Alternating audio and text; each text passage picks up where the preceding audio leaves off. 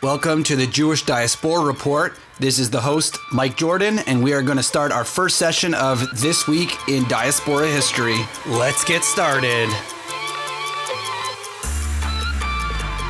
On the 3rd of Shevat in Egypt, 1012, the Caliph of Egypt Al-Hakim, who ruled from 996 to 1020, allowed both Jews and Christians to live with a unique status during his first 10 years as leader.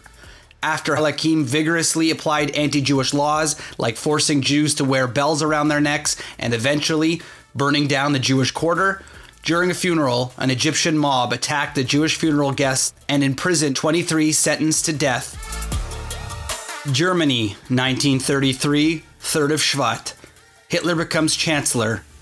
After a rise from nowhere, Hitler uses the issue of the Great Depression to gain and hold power in the Reichstag, or the German government.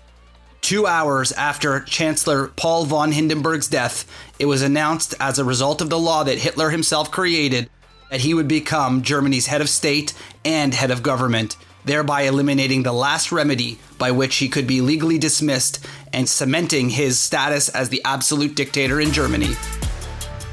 5th of Shevat, 1740. Jews of Sicily and Naples invited to return by Charles de Bourbon.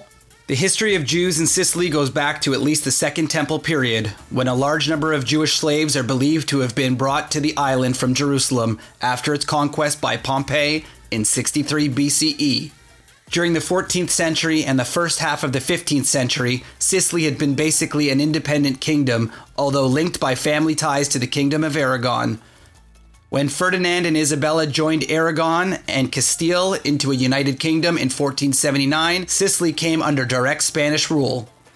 In 1492, Spanish Inquisition and expulsion of Jews took place. Many fled for their lives to North Africa and Europe. On this day in 1740, French military leader Charles de Bourbon, the King of Naples, issued an official invitation to the Jews to return to Sicily. Few responded favorably to the offer, and most who did not remain. 6th of Shevat, 1393.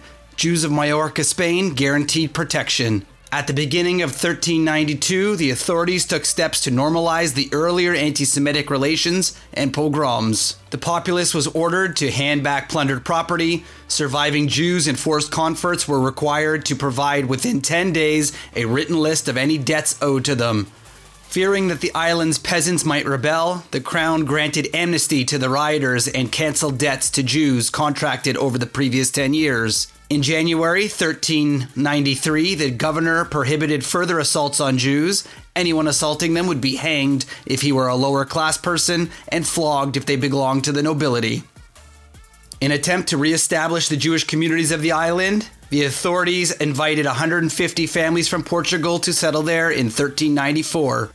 They arrived in 1395. At the same time, the crown granted a writ of protection and exemption from special taxes to all the Jews who fled from North Africa and other places and wished to return to Majorca.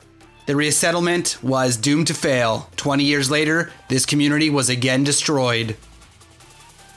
This has been This Week in Diaspora History on the Jewish Diaspora Report. Don't forget to check us out on social media at jdr.podcast on Instagram. We'll see you next time.